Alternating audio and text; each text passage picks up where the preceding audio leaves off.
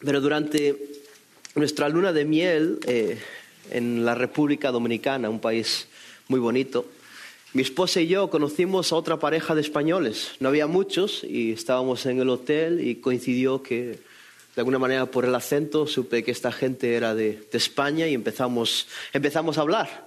Y estuvimos hablando varias veces que coincidíamos o que a lo mejor estábamos tomando algo juntos o lo que fuera. Y al marido de esta pareja era un hombre que le gustaba la filosofía.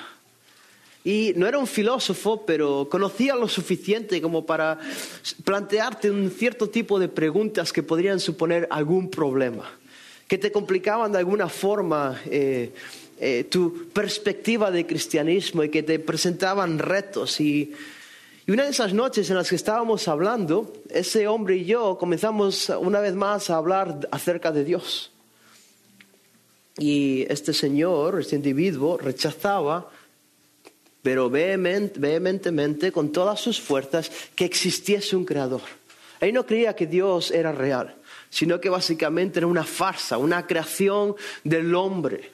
Algo que por medio de, sobre todo, nuestro contexto español y que también en vuestros países por la triste influencia del catolicismo por medio de España, algo que realmente se inventó el poder, se inventó la monarquía, supuestamente, según decía este hombre, para de alguna manera amedrentar a la gente, controlar a las masas y obligarles a hacer lo que ellos querían. Entonces, en medio de esta discusión, en medio de este debate, yo pensé, bueno, voy a demostrarle su error. Voy a intentar convencerle de lo equivocado que está. Dios sí que existe. Y Dios sí que es real, Él es verdadero y es el único Dios al que todos debemos adorar, ante el cual todos debemos rendir nuestra rodilla, postrarnos, arrepentirnos y creer en Él. Así que para ello dije, bueno, voy a utilizar el argumento trascendental. ¿A qué suena bien? El argumento trascendental. Entonces, este argumento básicamente afirma que Dios es real. A ver si podéis entender cómo funciona esto, porque afirma que Dios es real porque es imposible demostrar lo contrario. O sea, Dios existe porque tú no puedes demostrarme que no existe. O dicho de otra manera, todo lo que existe en este universo, la realidad de este mundo, necesita de la existencia de Dios. Las leyes de la física, las matemáticas, el lenguaje humano, los absolutos morales, todos dependen de que haya un Dios para que funcione. En otras palabras, si Dios no existiese, no podríamos asumir que algo tan sencillo como 2 más 2, ¿cuánto es 2 más 2? 4. Que algo tan sencillo como 2 más 2 sea 4, no podríamos asumir que es verdad aquí en la Tierra y a la vez es verdad en Marte, en Júpiter, en Saturno y en cualquier otro rincón del universo a donde el hombre no haya llegado. Porque si Dios no existe, entonces 2 más 2 igual a 4 es una invención del hombre. ¿El hombre se lo creó? ¿El hombre lo inventó? Entonces no podemos estar seguros de que aquello que el hombre ha creado, aquello que el hombre ha desarrollado, se cumple en otras partes del universo donde Dios no existe, donde el hombre no está. ¿Me seguís? Entonces, claro, pero los científicos envían a hombres a la Luna, ¿verdad? O al menos al espacio. Tenemos la Estación Europea Internacional en el espacio, en órbita, a la Tierra. Y entre muchas fórmulas físicas y matemáticas de gran complejidad, esa increíble estación espacial está ahí porque simplemente depende de una fórmula tan sencilla como que 2 más 2 son 4. Entonces, el hombre puede enviar a otros seres humanos a la Luna porque confía y espera que 2 más 2 sean 4, tanto aquí en la Tierra como en la Luna. Y lo mismo, están planeando enviarlo a Marte porque confían que en Marte también se cumpla que 2 más 2 son 4. Entonces, si el hombre tiene esa presuposición, tiene esa idea de que 2 más 2 son 4, se cumple en todo punto del universo, la única conclusión lógica es que hay un ser por encima del hombre que ha desarrollado esta fórmula matemática de que 2 más 2 son 4, se cumple en todo el universo. O sea, Dios es un ser matemático y existe. No sé, creo que ya os perdí a todos. Pero yo estaba hablando con este hombre y dando estos argumentos. La idea sería como, por ejemplo, las leyes federales. Entonces, el tráfico de drogas es un delito federal en este país. Da igual en el estado en el que estés, si traficas con drogas, espero que ninguno lo haga, pero si traficas con drogas es un delito. Estés en California, como estés en Wyoming, como estés en Carolina del Sur. Porque la ley federal, que está por encima de la ley estatal, determina que en todo el país de los Estados Unidos, y también en España, pero eso es otra ley, pero determina que es un delito traficar con drogas. Entonces, para que esa ley tenga un efecto y sea válida, tiene que haber un gobierno federal que está por encima de los gobiernos estatales. ¿Entendéis cómo funciona más o menos? Entonces, esta es la misma idea. Para que 2 más 2 sean 4 en la Tierra como en Marte, tiene que haber una ley federal, tiene que haber un ser que puede estar a la vez en la Tierra y en Marte y que pudo haber dicho, ¿sabes qué? 2 más 2 son 4. Y eso se aplica pues a todo lo demás. Se aplica a la moral, a los absolutos morales, sea cual sea la cultura de la que vengamos, el país de que procedamos, la gran mayoría de nuestros contextos, a pesar de la terrible corrupción en la que vivimos, considera que el asesinato es un delito. Hay un absoluto moral. Que el abuso de niños es un delito terrible. Hay un absoluto moral. Vengas de donde vengas. El lenguaje, la capacidad del habla que tenemos todos los seres humanos, a pesar de hablar diferentes idiomas, a pesar de venir de diferentes países, de diferentes contextos, pero el lenguaje es lo mismo para todos. Hay un comunicador que codifica un mensaje que es descodificado por un receptor. La misma forma en la que funciona. Y todo esto lo que nos dice es que por encima del hombre hay un ser que se extiende más allá de donde está el hombre y ha determinado todas estas realidades. Entonces, para que existan las matemáticas, para que exista la química, para que exista la física, para que existan los absolutos morales, para que exista el lenguaje, tiene que haber Dios. Sin Dios no podemos explicar esas cosas. Entonces dije, ya está, gané el argumento. Entonces este hombre se quedó sin palabras. Y de hecho se quedó sin palabras. Y dije, perfecto. Y os imagináis qué pasó justo después de esta conversación y toda esta argumentación. El hombre se puso de rodillas y dijo, tienes razón, Dios existe, soy un pecador rebelde, necesito arrepentirme y quiero ir al cielo. No. Ojalá. Pero no hizo eso. Sino que se levantó y se fue enfadado. No quiso seguir con la conversación. No quiso seguir hablando conmigo. Y fue en ese momento cuando por primera vez me di cuenta de mi error. En mi mente yo pensé, y estaba equivocado, que si yo convencía a esta persona no le quedaba más remedio que aceptar el mensaje del Evangelio. Se quedó sin palabras, gané todos los argumentos. Pero al final, ¿qué hizo? Se fue ofendido.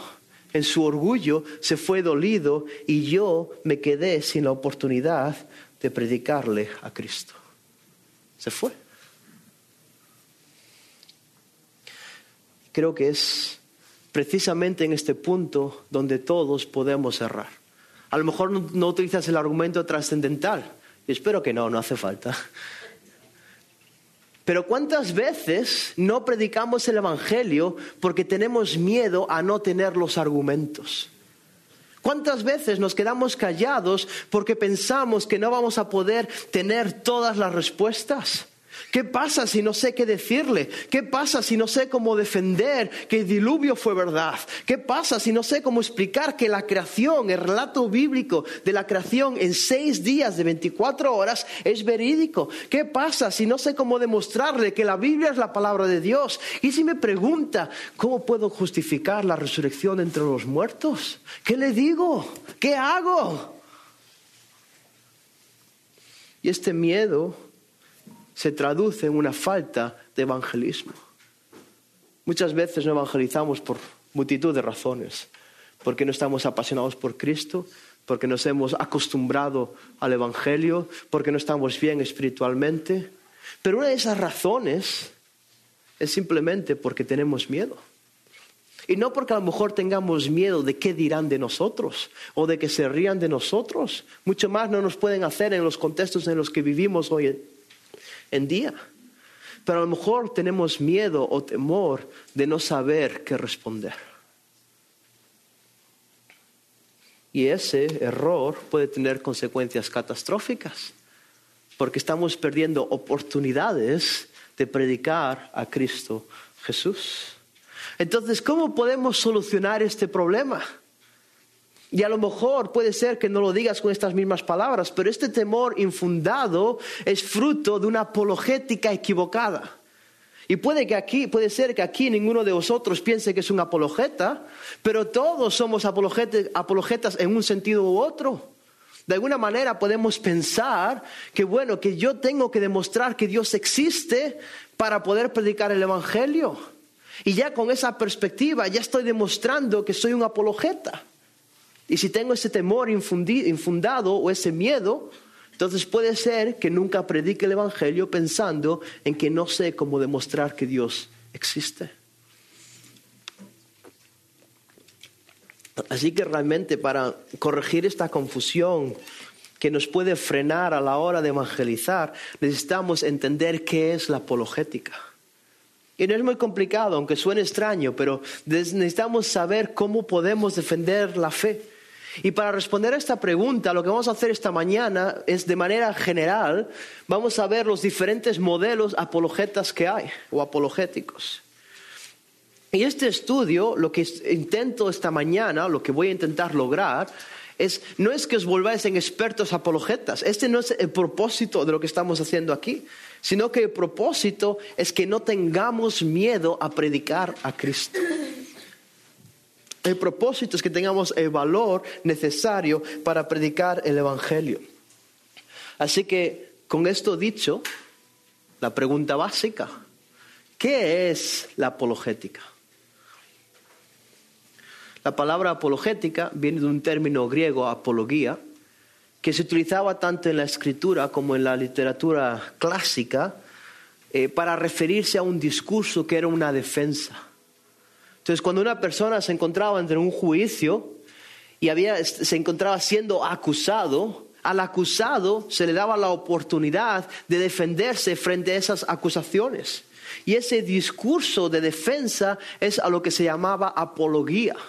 Es lo mismo que Pablo nos dice en Hechos cuando él tuvo que defenderse de sus acusaciones. Él tuvo que apología de sus acusaciones.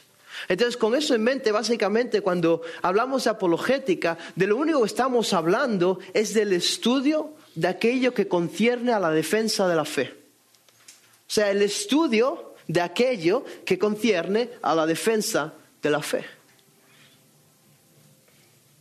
Llegados a este punto, tengo que admitir que aún no he dicho nada realmente.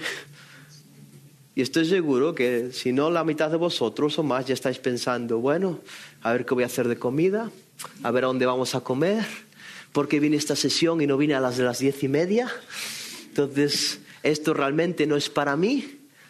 Defender la fe es para mis pastores, para Henry, para Josías, para Michael, es para los líderes o es para los seminaristas. Pero Dios no me ha llamado a mí a defender la fe cristiana. Pero permitidme que os diga que estáis equivocados. Es verdad que Dios nos ha llamado a todos a ir y hacer discípulos. Y los hacemos bautizándolos en el nombre del Padre, del Hijo y del Espíritu Santo y enseñándoles a guardar, es decir, a obedecer todo aquello que Cristo nos ha mandado. Pero también es verdad que la Biblia nos exhorta a santificar a Cristo como Señor en nuestros corazones. Primera de Pedro 3:15. Somos llamados como creyentes, tenemos el mandato de santificar a Cristo como Señor en nuestros corazones. Entonces ahora la pregunta es, ¿cómo hago eso? Y Pedro en el mismo versículo responde a esta cuestión y dice, ¿sabes cómo debemos santificar a Cristo como Señor? Fijaos cómo dice, os leo el versículo, 1 de Pedro 3:15. Estando siempre, no solo los domingos, estando siempre, fijaos, preparados para presentar defensa ante todo el que os demande razón de la esperanza que hay en vosotros. ¿Habéis escuchado? ¿Necesito volver a leer el versículo? Debemos santificar a Cristo como Señor en nuestros corazones, estando siempre preparados para presentar defensa ante todo el que os demande razón de la esperanza que hay en nosotros. Si afirmas ser cristiano, y espero que aquí todos afirméis que sois cristianos y lo seáis, si lo afirmas, entonces, lo siento, pero la apologética también es para ti. También has sido llamado a defender la fe. Todo creyente debe estar preparado para esa defensa. Y aquí es donde entra el problema. El problema que nos puede llevar a tener temor de cómo evangelizar. Y es que no todos responden a esta pregunta de la misma manera. No todos dicen lo mismo en cuanto a lo que significa defender la fe.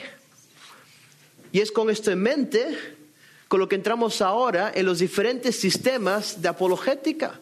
Cada sistema de apologética lo que es una respuesta diferente a la pregunta ¿cómo debemos defender la fe? Y en vuestras notas, de hecho, tenéis un bosquejo para que podáis seguir por donde vamos. Entonces, si crees que necesitas establecer que hay un creador primero, aún antes de predicar el evangelio, entonces crees o defiendes lo que se conoce por apologética clásica. Ese es el primer modelo. Y este modelo básicamente lo que viene a afirmar es que para entender cosas tan básicas como el nacimiento virginal, la encarnación de Cristo Jesús, la vida sin pecado de nuestro Salvador, la muerte en la cruz del Calvario de la segunda persona de la Trinidad en su encarnación, la resurrección de Cristo, la ascensión de Cristo, para entender los milagros, Cristo caminando en las aguas, Cristo dando de comer con unos pocos panes y peces a miles de personas, Cristo levantando a los muertos, convirtiendo el agua en vino, para entender cada uno de estos milagros, cada una de las realidades básicas del evangelio como la crucifixión y la resurrección, necesitamos partir de que Dios existe. Porque si Dios no existe, no puede haber ¿qué? Milagros. Si no puede haber resurrección, lo que es un milagro. Si Dios no existe, no puede haber milagros. O al menos esa es la lógica de los que defienden la apologética clásica. Y me atrevería a afirmar que todos en algún momento o habéis escuchado o habéis utilizado algunos de los argumentos de la apologética clásica. ¿Alguna vez al compartir el evangelio le has dicho a alguna persona o habéis escuchado a otro decirle a alguien que Dios existe? Porque a lo largo de toda la historia de la humanidad, todas las culturas han tenido una concepción de un Dios. Cada ser humano que ha nacido sobre esta tierra de una manera u otra ha pensado en la existencia de un Dios. Y aunque se han inventado Dios erróneo, hay una necesidad en el corazón del hombre que le empuja hacia un supuesto Dios. Lo que demuestra que Dios existe. O simplemente has dicho que Dios tiene que existir porque tiene que haber una primera causa que haya puesto todo en marcha. O a lo mejor has dicho que el diseño del universo demuestra que Dios existe. De la misma manera que un reloj demuestra que tiene que haber un relojero. Tú no puedes coger todas las piezas de un reloj, meterlas en una bolsa, darle un par de martillazos, agitarla, menearla y luego abrir la bolsa y tienes un reloj hecho. Lo que tienes es un montón de pequeñas piezas rotas. Sino que el hecho de que haya un diseño detrás de este reloj demuestra una mente inteligente diseñando ese reloj. De la misma manera, el hecho de que el universo siga un orden, el hecho de que el universo siga un diseño, demuestra que hay una mente inteligente que se establece como el arquitecto de este diseño. Es decir, tiene que haber un Dios, un creador. Estos son solo algunos de los ejemplos de la apologética clásica, lo que ellos dirían. Pero a grandes rasgos todos siguen la misma premisa. Todos vienen a decir lo mismo. Demostrar primero que Dios existe para luego llevar a la persona al Evangelio. Pero el punto de partida es que Dios existe. Y a simple vista suena muy bien. Al menos cuando estaba hablando vi algunas cabezas decir, sí. Entonces, parece que suena muy bien. Pero este modelo presenta algunas limitaciones, presenta algunos problemas.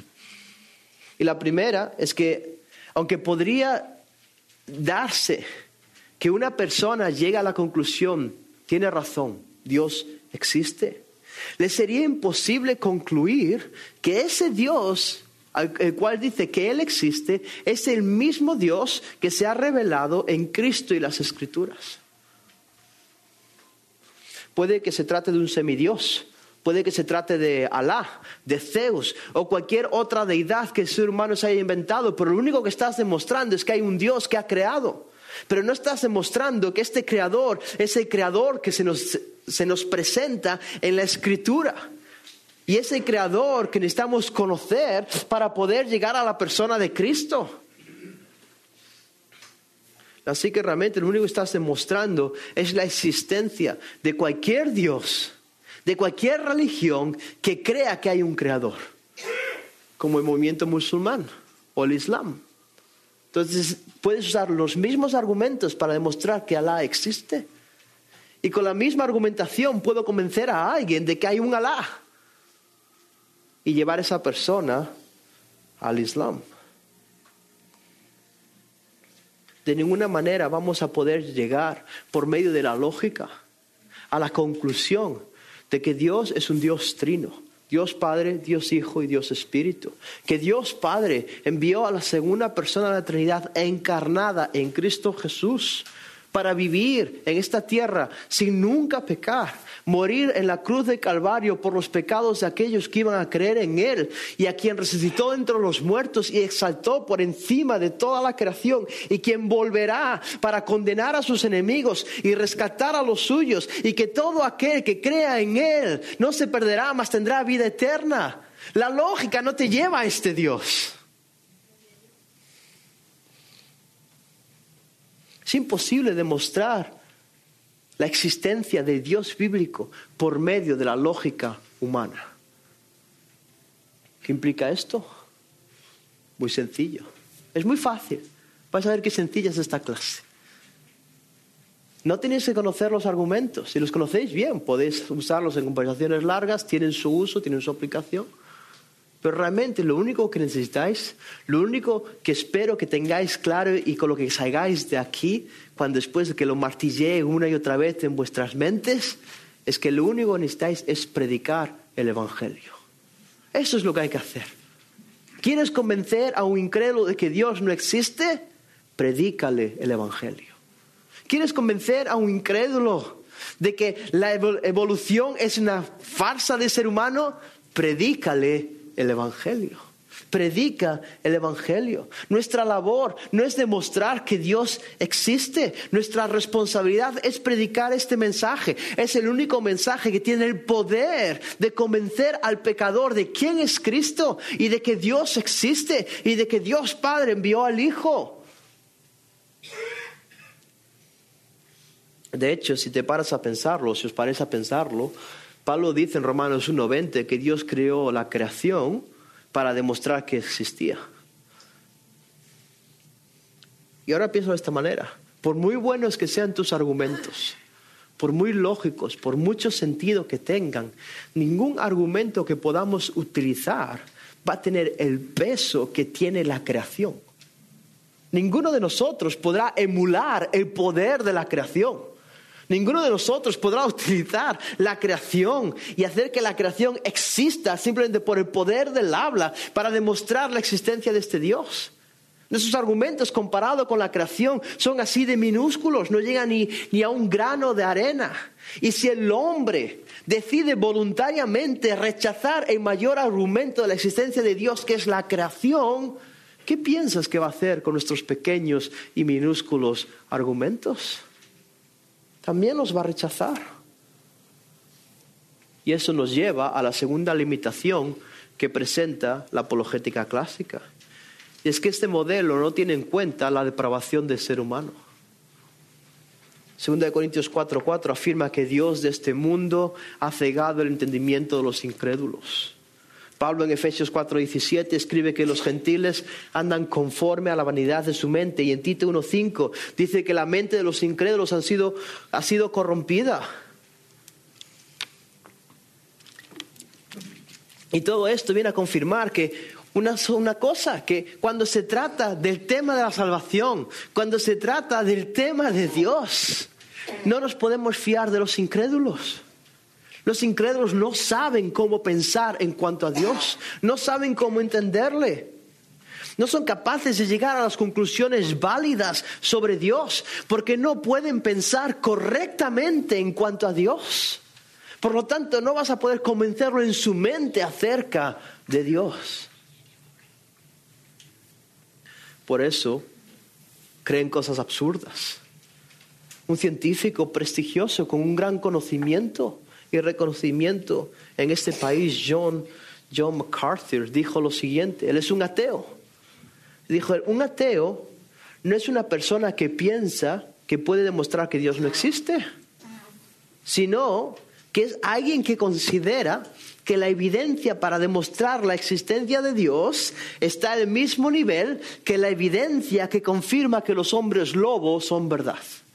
O sea, que lo que viene a decir este hombre es, si los hombres lobos existen, Dios existe. Pero como los hombres lobos no existen y no hay ninguna evidencia que pueda demostrar tal cosa absurda, Dios no puede existir.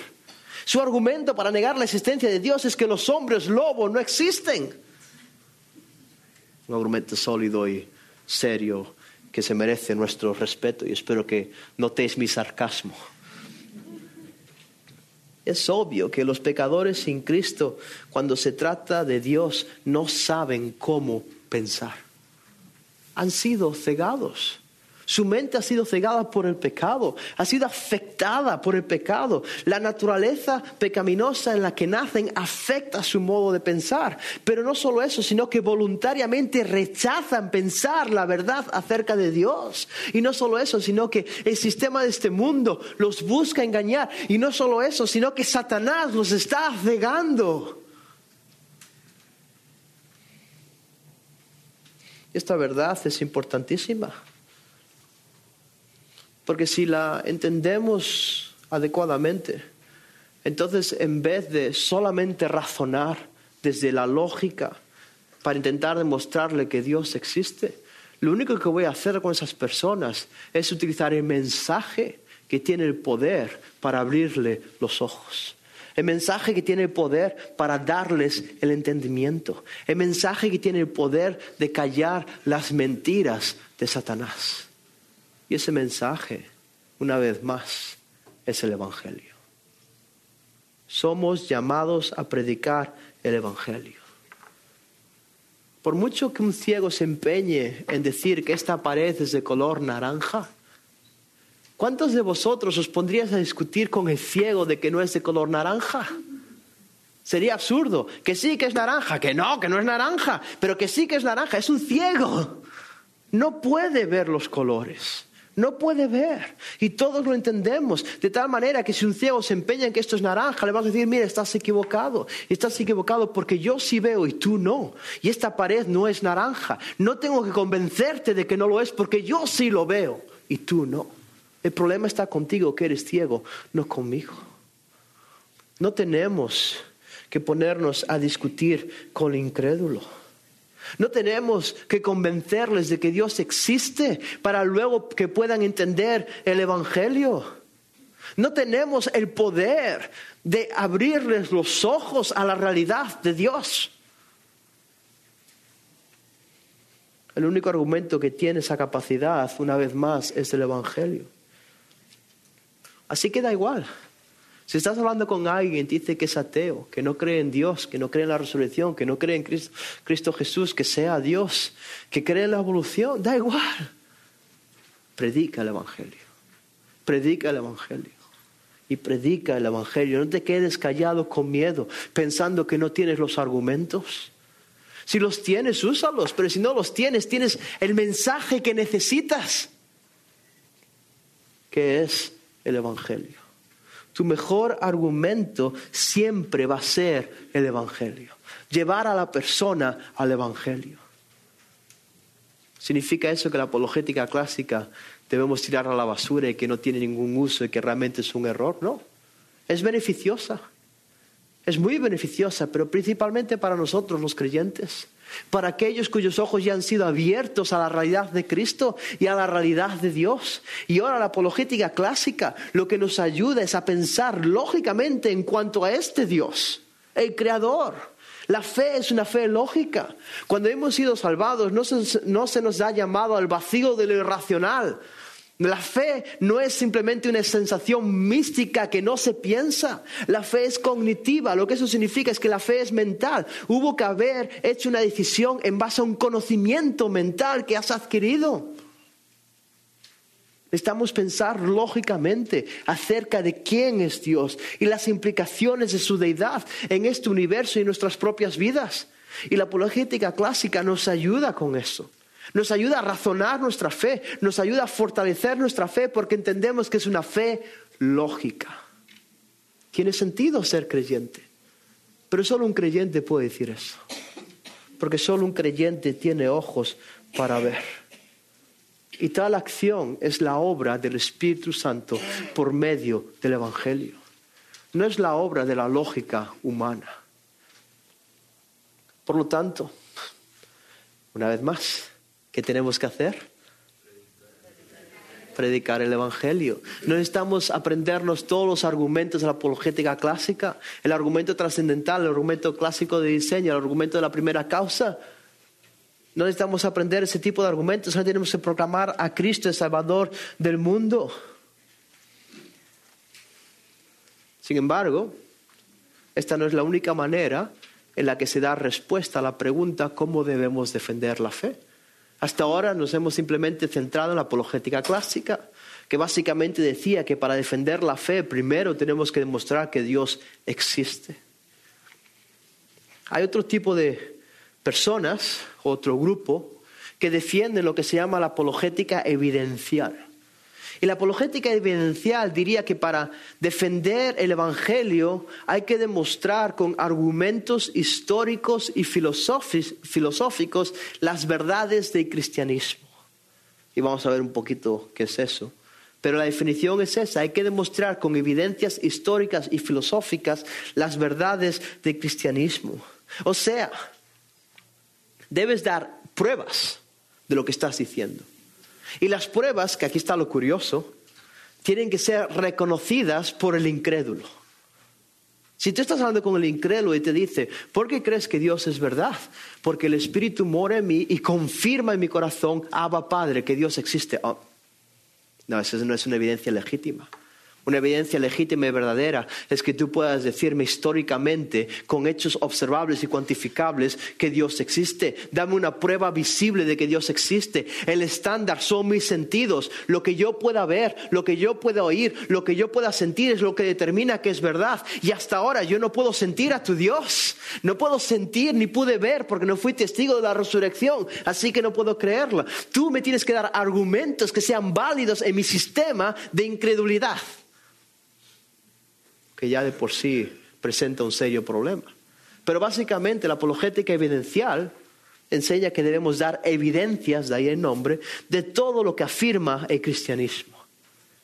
O sea, imaginaos que estáis evangelizando, estás predicando el evangelio y esta persona que os está escuchando, este incrédulo, te dice, seguro que nadie nunca os ha dicho esto.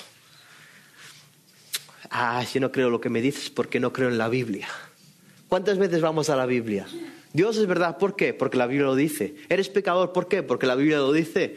Cristo ha resucitado entre los muertos, ¿pero por qué? Porque la Biblia lo dice. Cristo ha muerto en la cruz de Calvario, ¿pero por qué? Porque la Biblia lo dice. Bueno, vale, pues yo no creo en la Biblia. ¿Y qué hago ahora? Pues me quedé sin argumentos. Entonces, ¿qué pasa? Todo nuestro sistema de alguna manera se derrumba y Jesús, no, ahora tengo que demostrarle que la Biblia es verdad. Porque si no puedo demostrarle que la Biblia es verdad, ¿cómo voy a poder decirle la Biblia lo dice? Así que empezamos a decir cosas como, mira, La Biblia es un libro confiable, y lo es.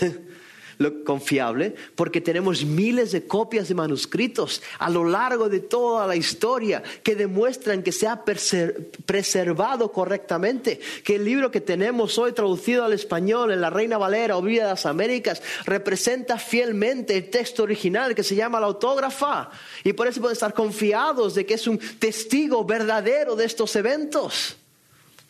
O puede ser que tú digas, mira, la arqueología demuestra que la Biblia es verdad. Porque cada descubrimiento arqueológico que sucede y cuando es correctamente interpretado, según el arqueólogo, justifica y defiende lo que la Biblia ya afirmaba anteriormente. O a lo mejor le dices al incrédulo, mira, la Biblia tiene cientos de profecías, miles de profecías, pero cientos sobre la persona de Cristo. Y todas se han cumplido, todas las referentes a su humillación se han cumplido en su primera venida. Así que es un libro verídico, es verdadero. No sé si os estáis dando cuenta de lo que está sucediendo al hacer este tipo de cosas. Ahora son tus argumentos y tus evidencias los que se convierten en necesarios para convencer al incrédulo. Ahora depende de ti. La verdad que proclamas del Evangelio ahora va a tener la misma autoridad que tus argumentos. Si esta persona con la que estás hablando puede de alguna manera desbancar o destruir uno de esos argumentos históricos o filosóficos que le estás dando, entonces la conclusión lógica a la que va a llegar es, por lo tanto, el Evangelio es mentira. Así que ahora haces al Evangelio dependiente de tu argumentación.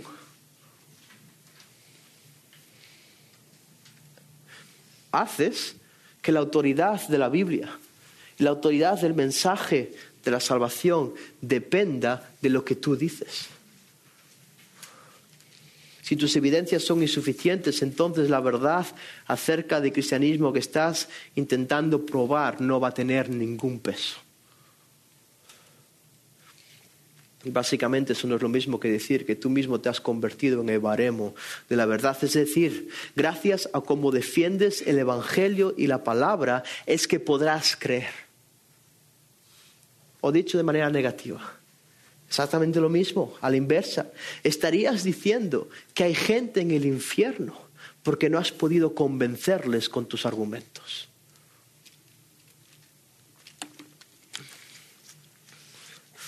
Y espero que os deis cuenta de lo terrible que es estar en esa situación y lo equivocado que es pensar de esa manera. Las evidencias no convencen al pecador. De lo contrario, si tal cosa fuese posible, lo único que haríamos es ni tan siquiera predicar el Evangelio. Les vamos a dar el libro de El caso de Cristo de Lee Strobel o el libro de Josh McDowell, evidencia que exige un veredicto. Estos hombres han recopilado pero multitud de evidencias históricas, multitud de evidencias lógicas y filosóficas para defender la realidad histórica de Jesucristo y la resurrección de Jesucristo. Si lo único que necesitamos son evidencias, no prediques el Evangelio, dale esos libros y que los lean y todos se caerán rendidos a los pies de Cristo Jesús. No.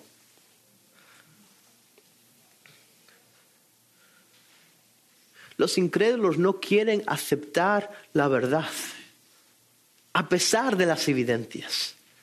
¿Por qué?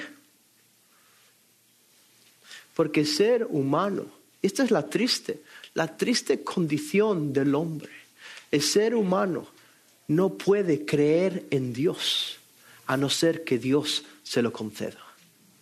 Ninguno de vosotros, por mucho que en vuestra experiencia hayáis dicho, ¿sabes qué? Creo en Cristo Jesús para el perdón de mis pecados. Ese evento, ese acto de fe no surgió ni se originó en ti, sino que el Espíritu Santo te lo ha dado, porque Él es soberano y hace nacer de nuevo a quien quiera, así como el viento va y viene, así son los que son nacidos del Espíritu de Dios. Juan 3:8, Santiago 1:18, Él, hablando del Padre, nos hizo nacer a nosotros de nuevo por la palabra de verdad. Juan 1, versículos 13 y 14, nadie nace de voluntad humana, eso incluye tu voluntad. Tú no naces de nuevo porque tú has querido, tú naces de nuevo por la voluntad divina.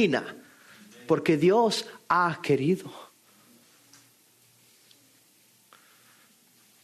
que una persona entienda el mensaje de la salvación y lo crea. No es tan sencillo como decir, mira la evidencia y cree. Ojalá fuese tan fácil, pero no lo es. Lo que nos lleva a la primera limitación de la apologética evidencial. Y esto es importante. Bueno, todo es importante, pero es para que os despertéis. Esto es importante. Entonces, la gente no cree porque sea ignorante. A veces pensamos que la gente es incrédula porque desconoce los hechos. Lo limitamos a la ignorancia. No. La gente no cree por causa de su incredulidad. Por definición, fijaos en esto, por definición la incredulidad demanda el conocimiento de la evidencia. ¿Qué acabo de decir? Tú no puedes creer algo que no conoces. Solamente puedes no creer aquello que se te ha dado a conocer. Tú no puedes decir no creo en Dios a no ser que en algún momento de tu vida alguien de alguna manera, indirecta o directa, te haya dicho Dios existe. Y entonces tú voluntariamente hayas decidido, ¿sabes qué? No creo que Dios exista. Así que si realmente tienes una persona que dice que no cree en la Biblia, que no cree en la resurrección de Jesucristo, es porque antes alguien le presentó esas evidencias, alguien le presentó ese conocimiento y esa persona de una manera voluntariamente decide ignorar esa verdad. Solamente podemos no creer aquello que conocemos. Así que no es una cuestión de ignorancia. Lo que nos revela realmente el asunto del problema. El asunto del problema es el corazón. Ese es el verdadero problema. Es una cuestión del corazón. Y si es así, lo siento, pero no hay argumento, no hay evidencia que podamos presentar para convencer a ese individuo. Porque ninguno de nosotros tiene el poder de cambiar los corazones. Ninguno de nosotros puede ir al cementerio y gritarle a los muertos levantaos y que se levanten. Y ninguno de nosotros podrá decirle a un corazón de piedra, conviértete en corazón de carne.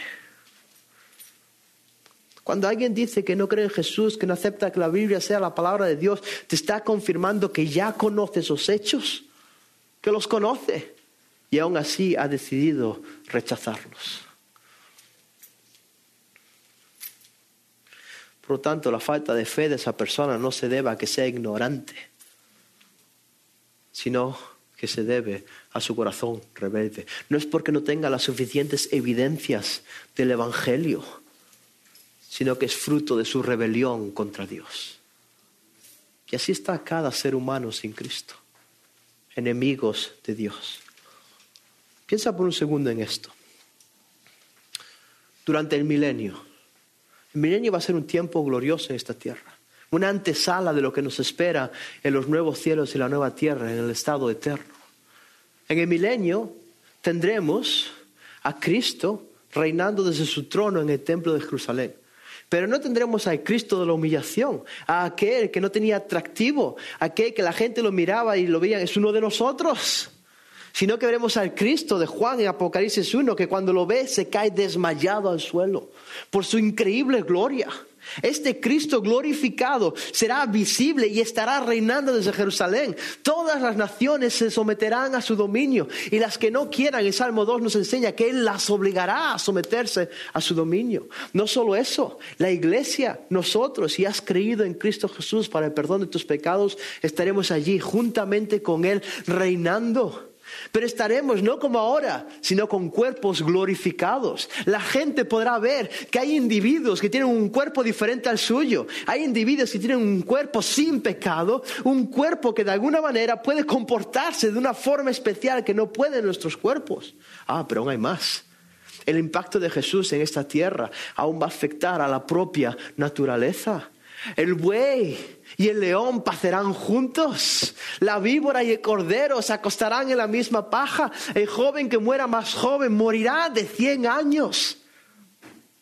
Tienes todas las evidencias para demostrar que el Evangelio es verdad.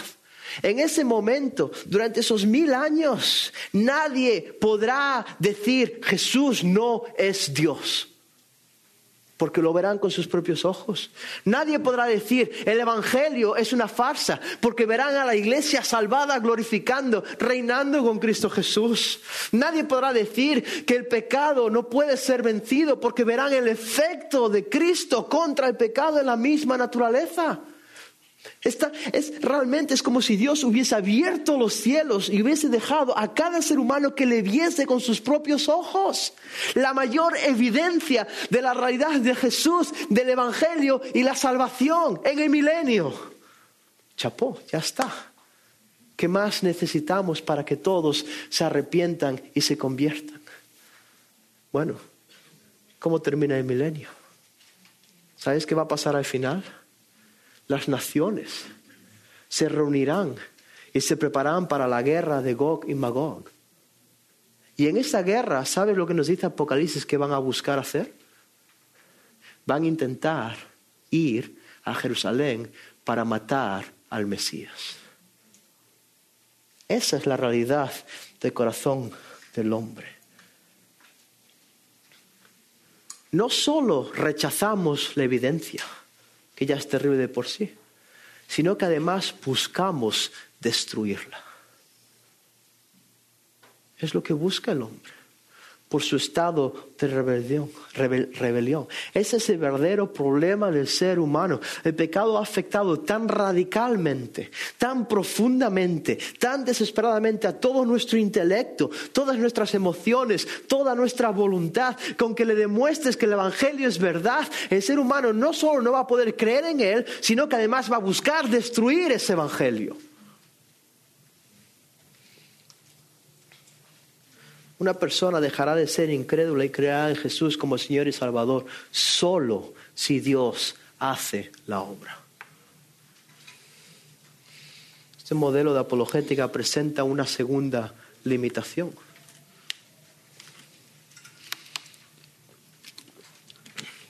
Usar argumentos externos, sean históricos, sean filosóficos, sean cuales sean, para confirmar la Biblia, minimiza la autoridad de la Biblia.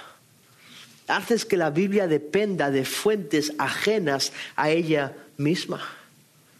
El argumento definitivo para defender la Escritura es la Escritura. El poder de la Escritura está en la Escritura. Es lo que ha sido inspirado por Dios, hombres movidos por el Espíritu Santo para comunicar sin error la suficiente y autoritaria palabra de Dios. El poder de la Escritura está en ella misma. Apelar a evidencias ajenas a ella para demostrar que es verdad hace que la Biblia dependa de una autoridad inferior. ¿Acaso alguno de vosotros utilizaría un gato para defender a un león? Espero que no. Es absurdo, ¿verdad? Pues porque utilizo evidencias humanas, históricas y filosóficas para defender al león de la Escritura. El poder de la Escritura está en ella misma por la acción directa del Espíritu Santo. No hay ningún otro libro, no hay ningún otro tesoro en toda la creación que haya sido inspirado por Dios. Tenemos la perfecta palabra de Dios. En este mundo caído puedes contener y coger con tus propias manos algo que es perfecto. Y eso solo es la palabra. Ningún otro argumento llega a la suela de los zapatos de la palabra de Dios. ¿Quieres defender la Biblia? Usa la Biblia. ¿Quieres dar evidencias? Usa evidencias bíblicas. Pero no hagas a la Biblia dependiente de la historia, de la filosofía o de la lógica.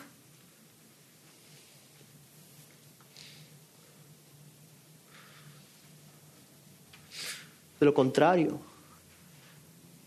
nuestra fe realmente estaría fundamentada en evidencias ajenas a la palabra. Por lo tanto, si estos argumentos que he usado, sean históricos, filosóficos o lógicos, de alguna manera cambian, porque a veces sucede, maduramos en nuestra forma de pensar, entonces lo que significa es que nuestra fe, que depende de sus argumentos, se va a derrumbar, va a colapsar.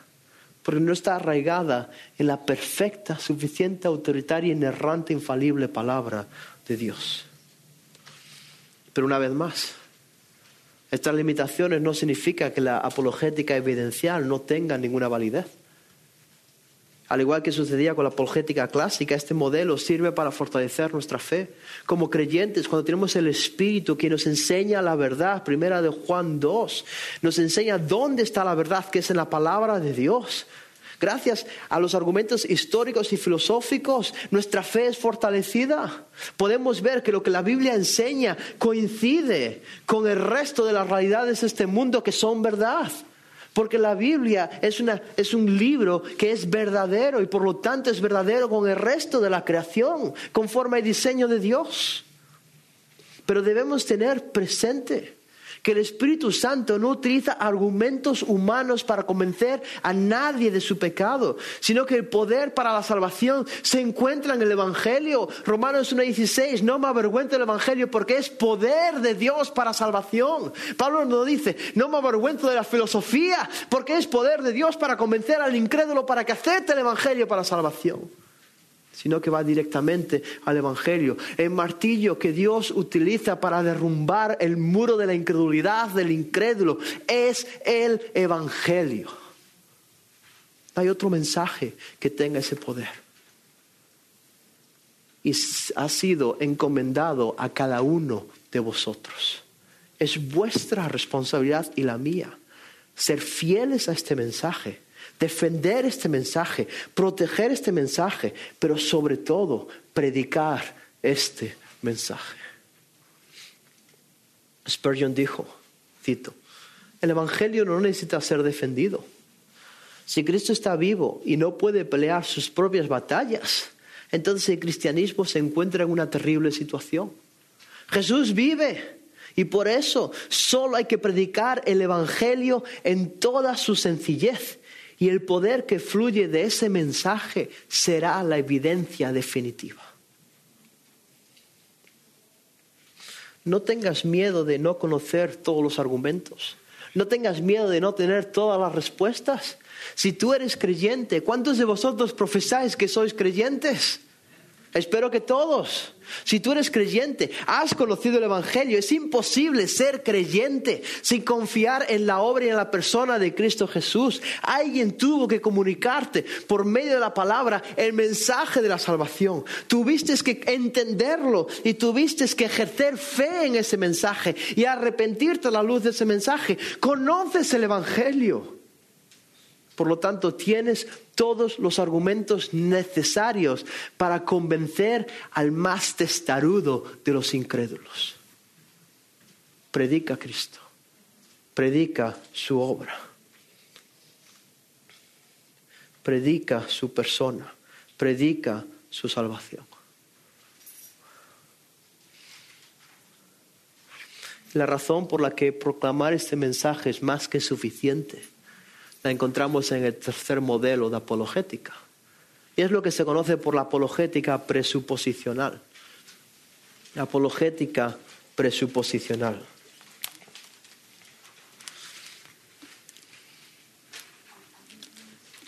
Este sistema, como vais a poder comprobar, no presenta una serie de pasos a seguir, tampoco presenta una serie de argumentos a defender, ni una serie de argumentaciones a presentar, sino que lo único que hace es identificar las presuposiciones que deben gobernar nuestra forma de pensar.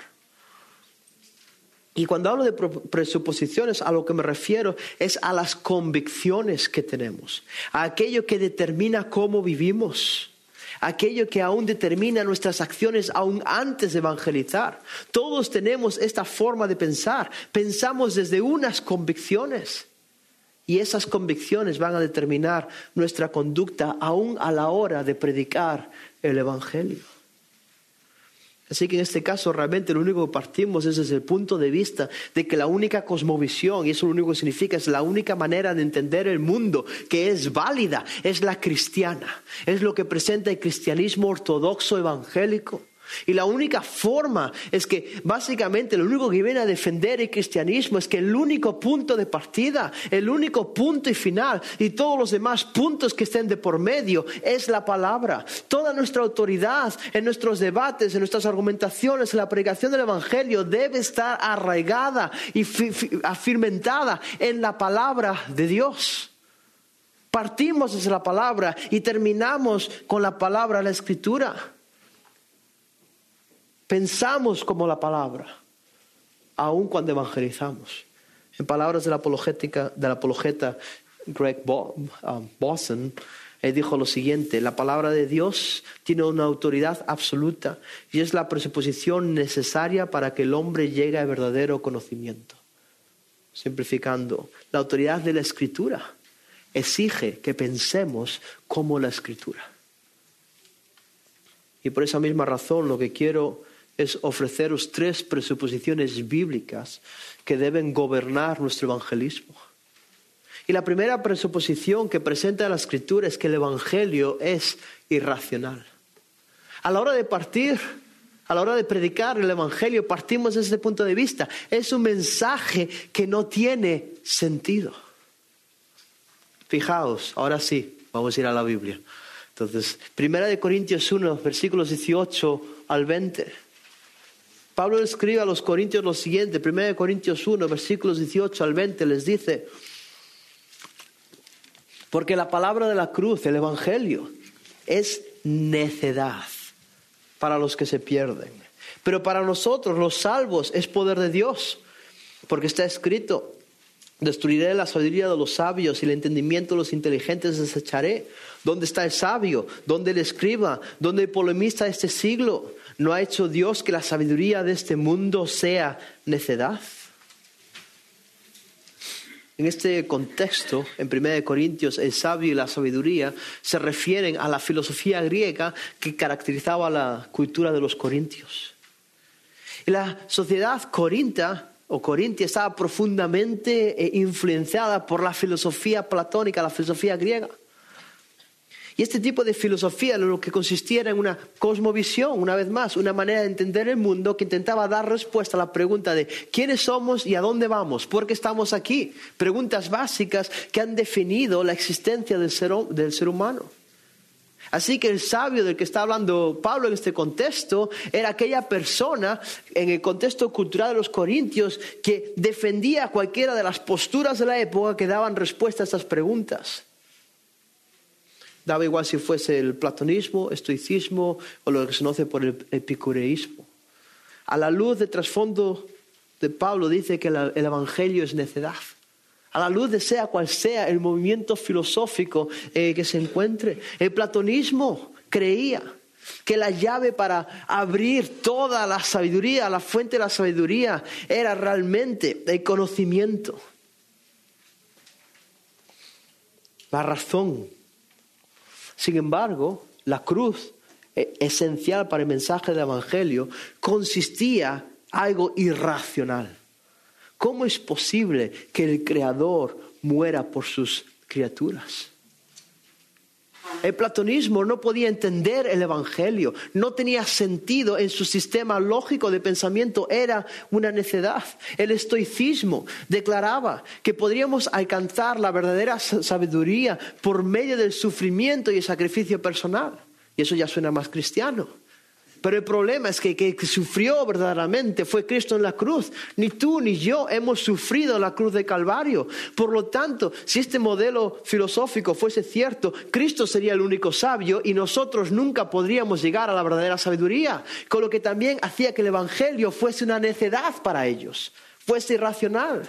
Los epicúreos enseñaban que la única meta para el ser humano era el placer personal.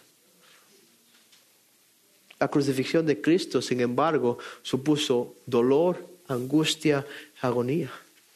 Por lo cual, cualquiera de esos 3 sistemas filosóficos que caracterizaban el contexto de los corintios cuando Pablo escribe estas palabras, cualquiera de estos 3 modelos de pensamiento iban a concluir que el evangelio, el mensaje de la cruz, es una locura. Es una necedad. Pero la necedad de la cruz no se limita solo a la filosofía griega. No pensemos que ellos eran los necios. Nosotros también somos los necios. ¿Acaso el capitalismo nos lleva a la cruz del Calvario? ¿O el socialismo? ¿O el comunismo? ¿Has conocido algún gobierno democrático o republicano que de alguna manera nos haya apuntado a la cruz y al Evangelio? ¿O la constitución de este país? ¿O la constitución de cualquiera de vuestros países de origen? ¿O de mi país? De alguna manera este documento nos ayuda a ver más del sacrificio del Hijo de Dios. El gobierno de este país y de nuestros países se está centrado de tal manera que apunta a Cristo. No, para ellos, para absolutamente todos ellos, el Evangelio es necedad. El feminismo piensa que el Evangelio es necedad. El pluralismo piensa que el Evangelio es necedad. El posmodernismo, el relativismo, todos los sismos que os podáis imaginar piensan que el Evangelio es necedad, porque el Evangelio no encaja en el pensamiento del hombre. Toda forma de pensamiento desarrollada por el hombre se opone al Evangelio, porque es necedad. Por esa misma razón, Pablo dice que las palabras de la cruz es necedad. Y fijaos cómo dice, ¿para quiénes? Para los que se pierden. Y eso, mis queridos hermanos, incluye a todos los incrédulos, los que se pierden. Aún al mismo incrédulo al cual estás predicando el Evangelio. Ese mensaje de la cruz es necedad. Sean mormones, sean testigos de Jehová, sean cristianos nominales, hayan crecido toda su vida en la iglesia, sean ateos, cualquier persona que esté de camino al infierno no puede entender el Evangelio por sí mismo.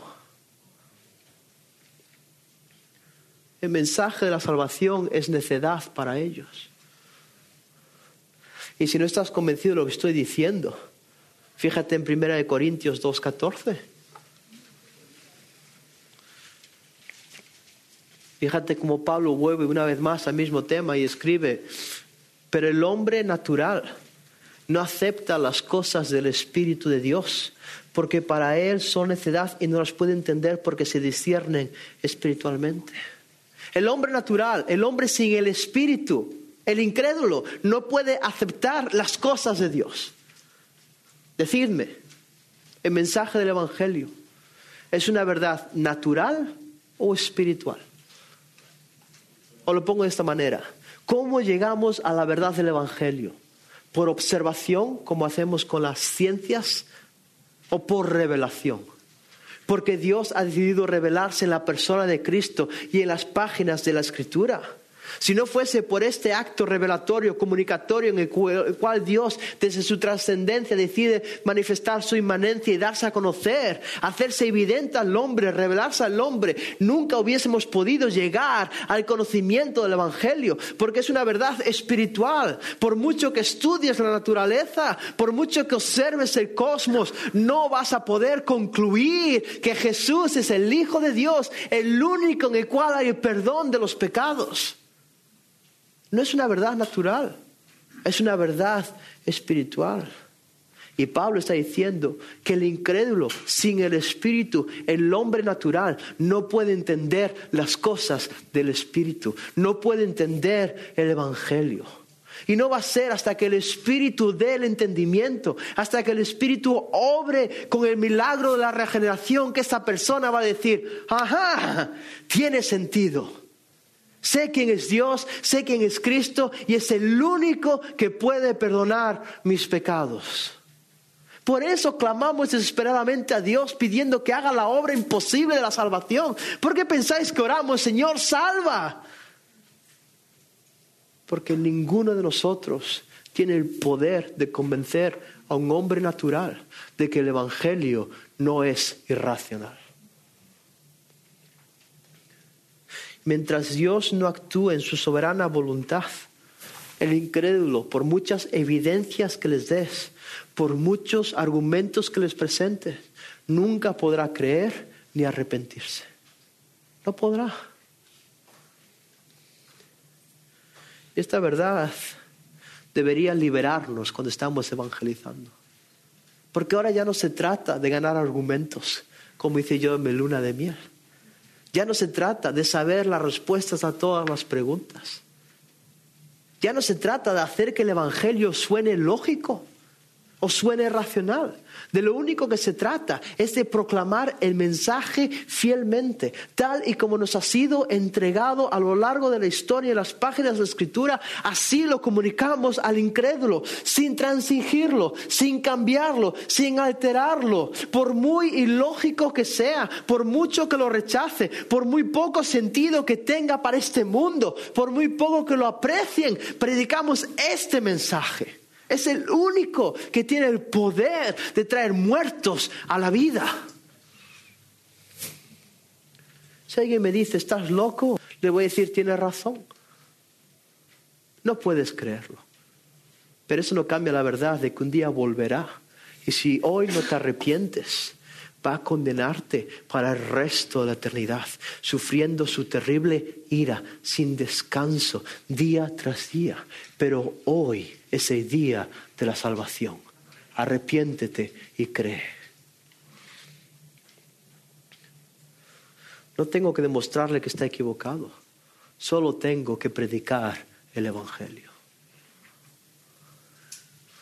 Este mensaje es incomprensible para los perdidos. Se van a reír de él, porque es irracional, es una necedad, es ilógico, incoherente, pero es el mensaje que Dios nos ha confiado. Y ese mensaje que Dios, queriendo humillar a los sabios de este mundo, ha utilizado por instrumentos rotos como nosotros para traer el regalo de la salvación a un mundo que lo necesita desesperadamente. Es un mensaje que no te puedes callar. Estamos aquí en esta tierra para hacer que Cristo sea conocido.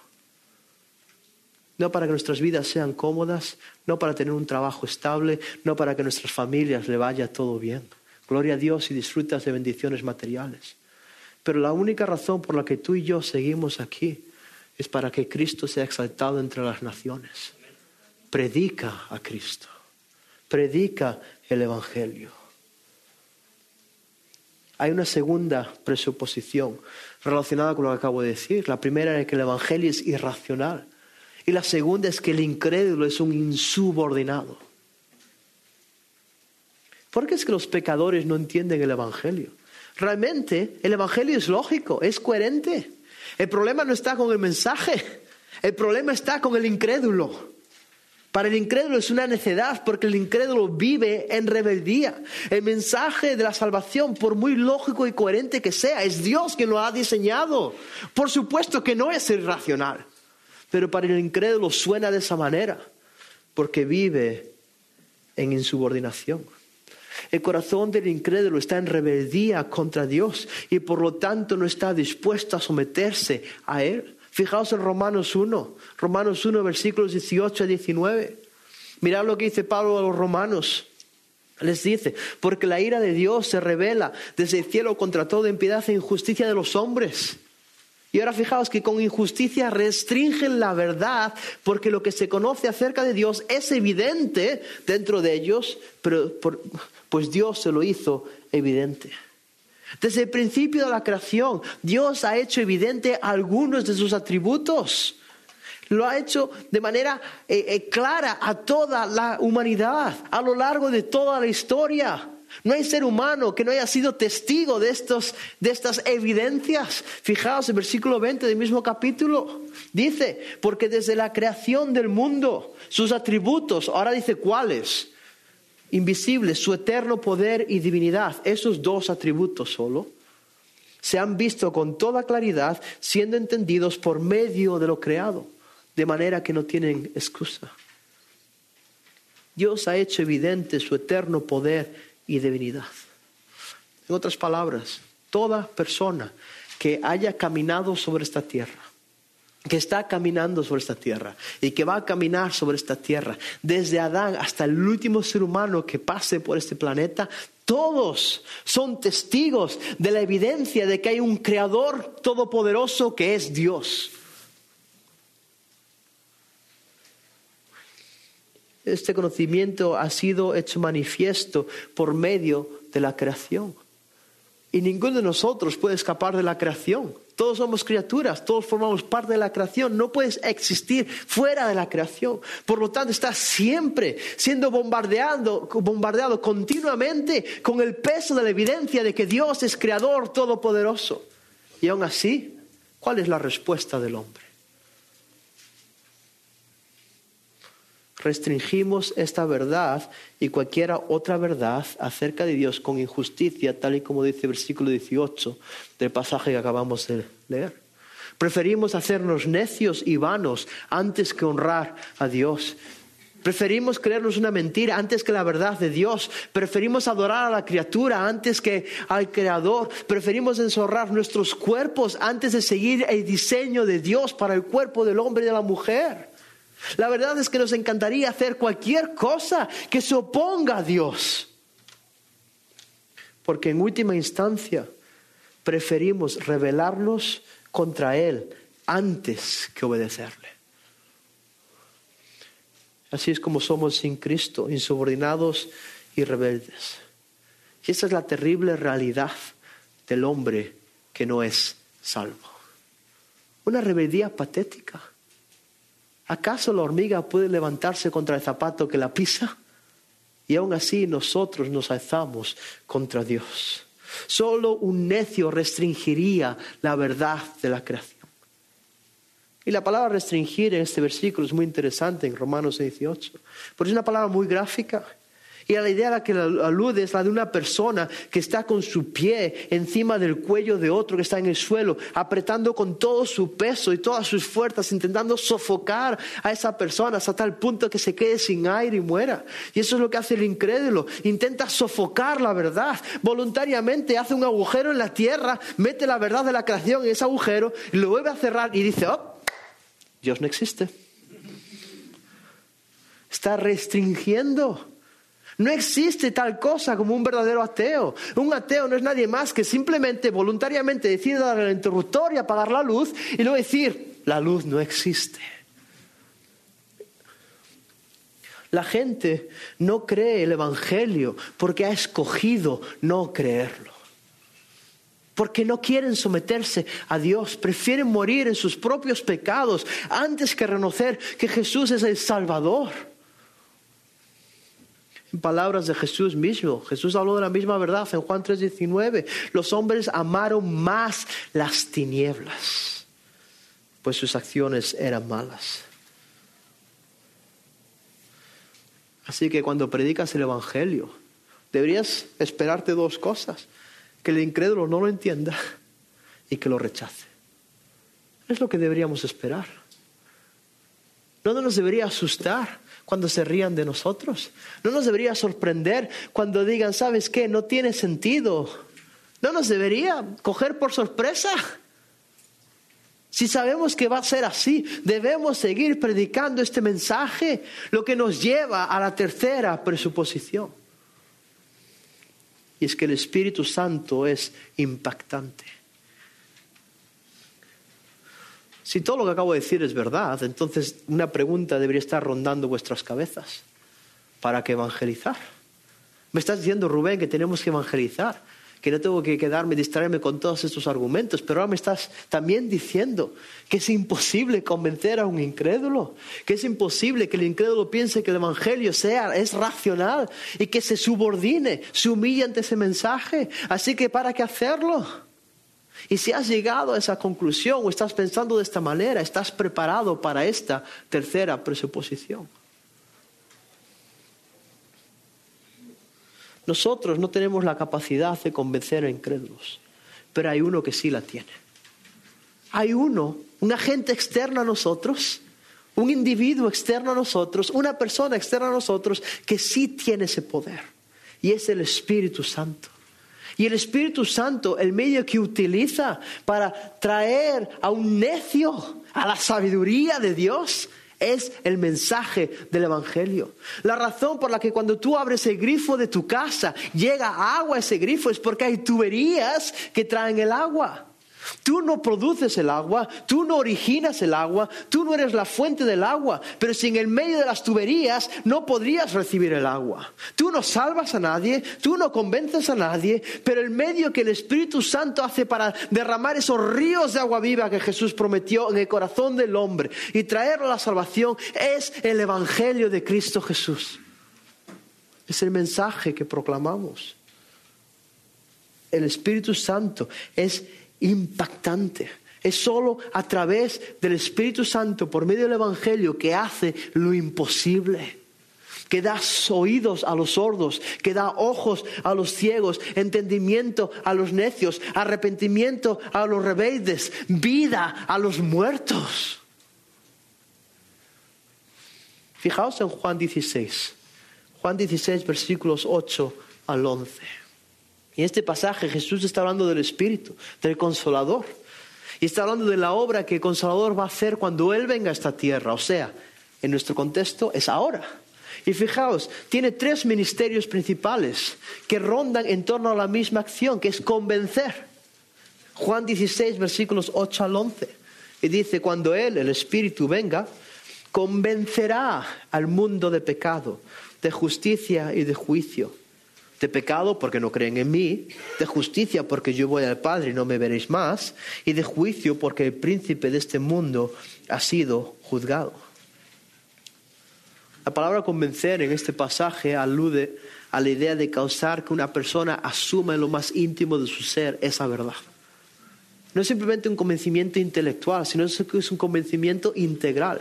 Es decir, es un pensamiento que afecta tu conducta y tus emociones. Se vuelve parte de ti. Tú estás convencido de que existe la ley de la gravedad, por eso no saltas de un 4º piso. Y espero que ninguno lo haga. Porque estás convencidos. Es un convencimiento que afecta tu forma de pensar, afecta tu conducta y afecta tus emociones. De tal manera que estás colgando de un hilo a 7 pisos de altura, vas a tener terror.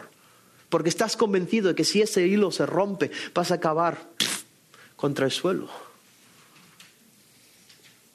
Y en este caso específico, lo que está diciendo es que el Espíritu convence al hombre de su pecado, su justicia y juicio. Juan 16, 9, cuando dice que realmente cuando Él venga a comenzar el mundo de pecado, justicia y juicio, dice de pecado porque no creen en mí. Entonces está hablando del pecado definitivo, no creer en Jesús. Ese es el mayor pecado, rechazar el mensaje del Evangelio. Y cuando una persona está siendo expuesta a la verdad del Evangelio y lo rechaza, hay que recordarle que está añadiendo más condenación por no someterse a ese mensaje. Que tiene que arrepentirse ahora. Rechazar a Jesús es un acto vil. Es un acto terrible, deplorable, horrendo y repulsivo. Pero solo el Espíritu Santo tiene el poder de convencer a un incrédulo para que no rechace más a Jesucristo, para que crea en Él. El Espíritu también convencerá al mundo de injusticia, versículo 10, de justicia porque yo voy al Padre y no me veréis más. Y el lenguaje que utiliza aquí Jesús está aludiendo a que el Espíritu Santo ahora adquirirá el rol que estaba ejerciendo Jesús. Y Jesús, cuando estaba en esta tierra, era el encargado de convencer a sus compatriotas de su autojusticia. Él iba delatando a los fariseos diciendo, vosotros os creéis que sois los más justos, pero sois los más sucios. Sois sepulcros emblanquecidos. Sois una camada de víboras, dijo Juan el Bautista. Y Jesús tampoco se quedó atrás. Él fue denunciando la falsa justicia de estos hombres. Y ahora el Espíritu adquiere ese mismo rol. Y es el Espíritu que convence al hombre de su autojusticia. Cuando alguien dice, yo soy bueno, que rápidamente nos ponemos la chaqueta del Espíritu Santo y decimos, déjame que te demuestre por qué no eres bueno. ¿Alguna vez has roto un mandamiento?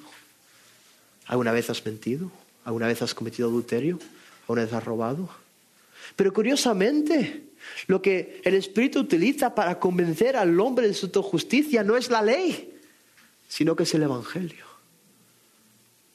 El Evangelio.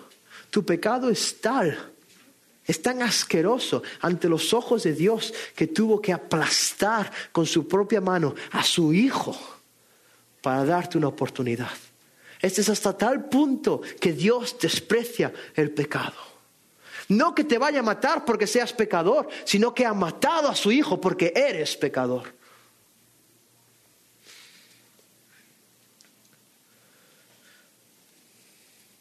Finalmente, el Espíritu Santo nos convence de que nuestra percepción de la vida es errónea, tal y como indica el versículo 11, y de juicio porque el príncipe de este mundo ha sido juzgado. Vivimos en un sistema controlado por el príncipe de la potestad del aire, por Satanás. Y engaña a la gente. Está desarrollado y diseñado para mantenerlos en su oscuridad y en su ceguera. Y todo lo que el incrédulo piensa en cuanto a Dios es erróneo. Y solo el Espíritu Santo puede derrumbar estas barreras. Puede abrir los ojos. Puede hacer que esa persona cegada por el sistema del diablo diga: ahora veo y sé quién es Cristo Jesús. En definitiva, Jesús está afirmando que nuestros argumentos no van a convencer a ningún incrédulo de que no es tan bueno como piensa. De que nuestros argumentos no van a convencer a ningún incrédulo de que crea en Él. El único mensaje que tiene ese poder es el mensaje del Evangelio por medio de la acción directa del Espíritu Santo. El bisturí que Dios utiliza para darnos un corazón de carne es el Evangelio con la mano directa del Espíritu. Por lo tanto, ¿qué tenemos que hacer? Predicar el Evangelio. Predicar el Evangelio. Y lo vuelvo a decir, predicar el Evangelio. Predica que Jesús es Dios hecho carne, que vino a esta tierra, que nunca pecó, que es el único justo, que dio su vida por los injustos para llevarlos a Dios, que murió en la cruz de Calvario por el pecado de la humanidad y que Dios lo resucitó de entre los muertos. Para demostrar que en Él hay la justificación, que solo en Él encontramos el perdón de la impiedad y la rebeldía contra Dios. No hay ningún otro nombre bajo los cielos dado a los hombres en el cual podamos ser salvos. Por lo tanto, arrepiéntete y cree. Y vuelve a insistirle, arrepiéntete y cree. Sí, Dios hace la obra, pero tú insiste. Arrepiéntete, deja de vivir para tu pecado y empieza a vivir en obediencia a Dios y cree, pon tu confianza en la única y exclusiva obra y persona de Cristo Jesús. Tú no te salvas, tus obras no te salvan, tu familia no te salva, tu herencia no te salva, solo Jesús salva. Predica este mensaje, porque decís que ese mensaje que habéis creído, ¿verdad? Tenéis un tesoro, tenéis las mejores noticias que jamás han sido dadas al hombre. Tenéis, por la pura gracia de Dios, el privilegio de ser instrumentos en las manos divinas para ver a hombres venir de muerte a vida. Podéis llegar al cielo y presentar, como el apóstol Pablo decía, coronas ante el Padre y ante el Hijo. Estos creyentes que han creído por la proclamación del Evangelio que ha salido de nuestra boca. Tenéis una misión, una razón por la que estáis en esta tierra. Y es para que salgáis de aquí y prediquéis a Cristo.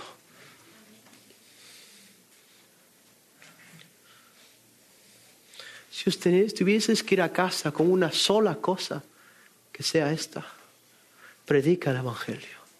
No lo alteres, no lo manipules, no te acobardes. Defiéndelo con tu vida si es necesario. Y proclama este mensaje. Lo quieran escuchar o no lo quieran escuchar. Predica a Cristo. Termino con una cita de J.C. Ryle que resume muy bien lo que acabamos de ver. Y dice lo siguiente: la religión, para que sea verdaderamente cristiana y pura, tiene que girar en torno al Evangelio. Todo el Evangelio y nada más que el Evangelio. Tal y como Cristo se lo entregó y explicó a los apóstoles: solo la verdad, toda la verdad y nada más que la verdad. Oremos. Padre, gracias por Jesucristo. Gracias por el mensaje de la salvación. Y gracias porque tú has hecho lo imposible para que nosotros hayamos podido creerlo. Señor, ayúdanos a predicarlo, danos valor, motívanos, abre nuestros ojos a la hermosa realidad de la cruz y la resurrección de Cristo Jesús. Que no se vuelva algo común, Señor, sino que nos maravillemos día tras día que nosotros, pecadores rebeldes, que te odiábamos, ahora somos llamados hijos del Dios viviente. Gloria a ti y gracias por la salvación. Amén.